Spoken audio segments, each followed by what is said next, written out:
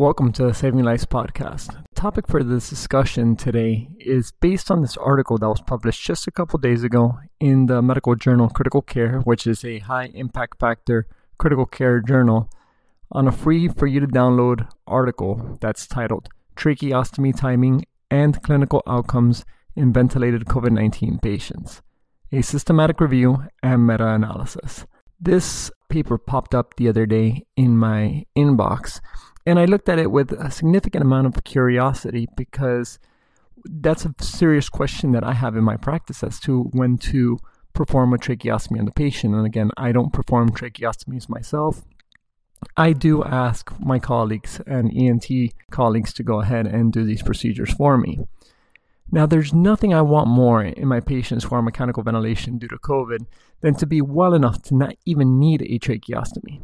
This means that the patient is getting better and the potential of extubation before that theoretical 14-day threshold exists, which we all have in our heads. Those of us who have practiced in the real world know that it's a rare occurrence for a patient to be extubated before day 14. It has happened. We have taken care of a good amount of patients who have been able to be extubated while even needing the discussion of a tracheostomy.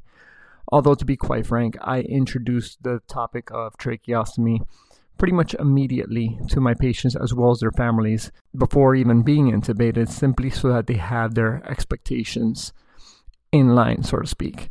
And if you want to learn more about this, I'm going to actually link my article on expectations for patients and families who have COVID-19 and are hospitalized in the intensive care unit, because I've received a good amount of feedback stating that it has been beneficial for understanding what being in the ICU with COVID actually entails.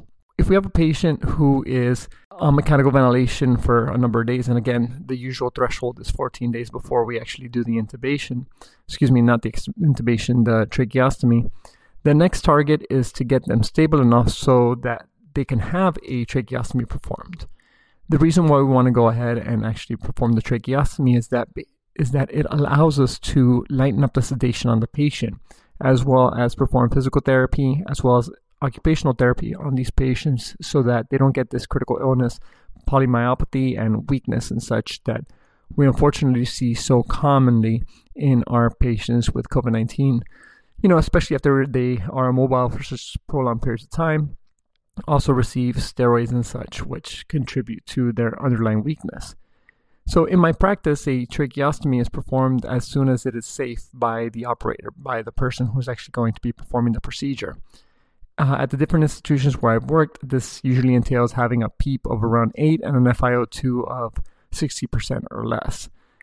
Different people have different strategies. When I initially posted this article on Instagram, somebody came back to me and states that they had a physician who was able to perform tracheostomies on patients who are on 14 of PEEP, which is fantastic. In my opinion, I love to learn about that.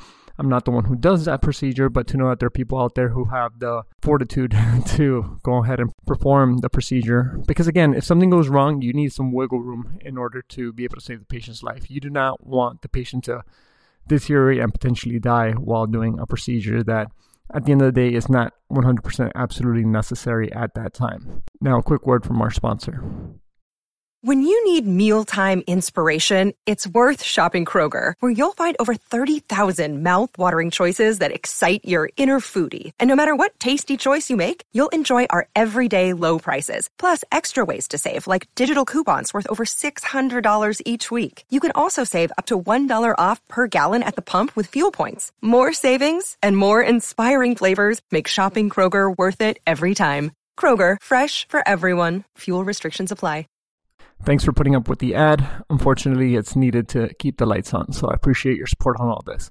Also, if you learn anything on this podcast, I'd greatly appreciate it if you go to either Apple or Spotify and leave me a 5-star review, as it definitely helps this podcast grow.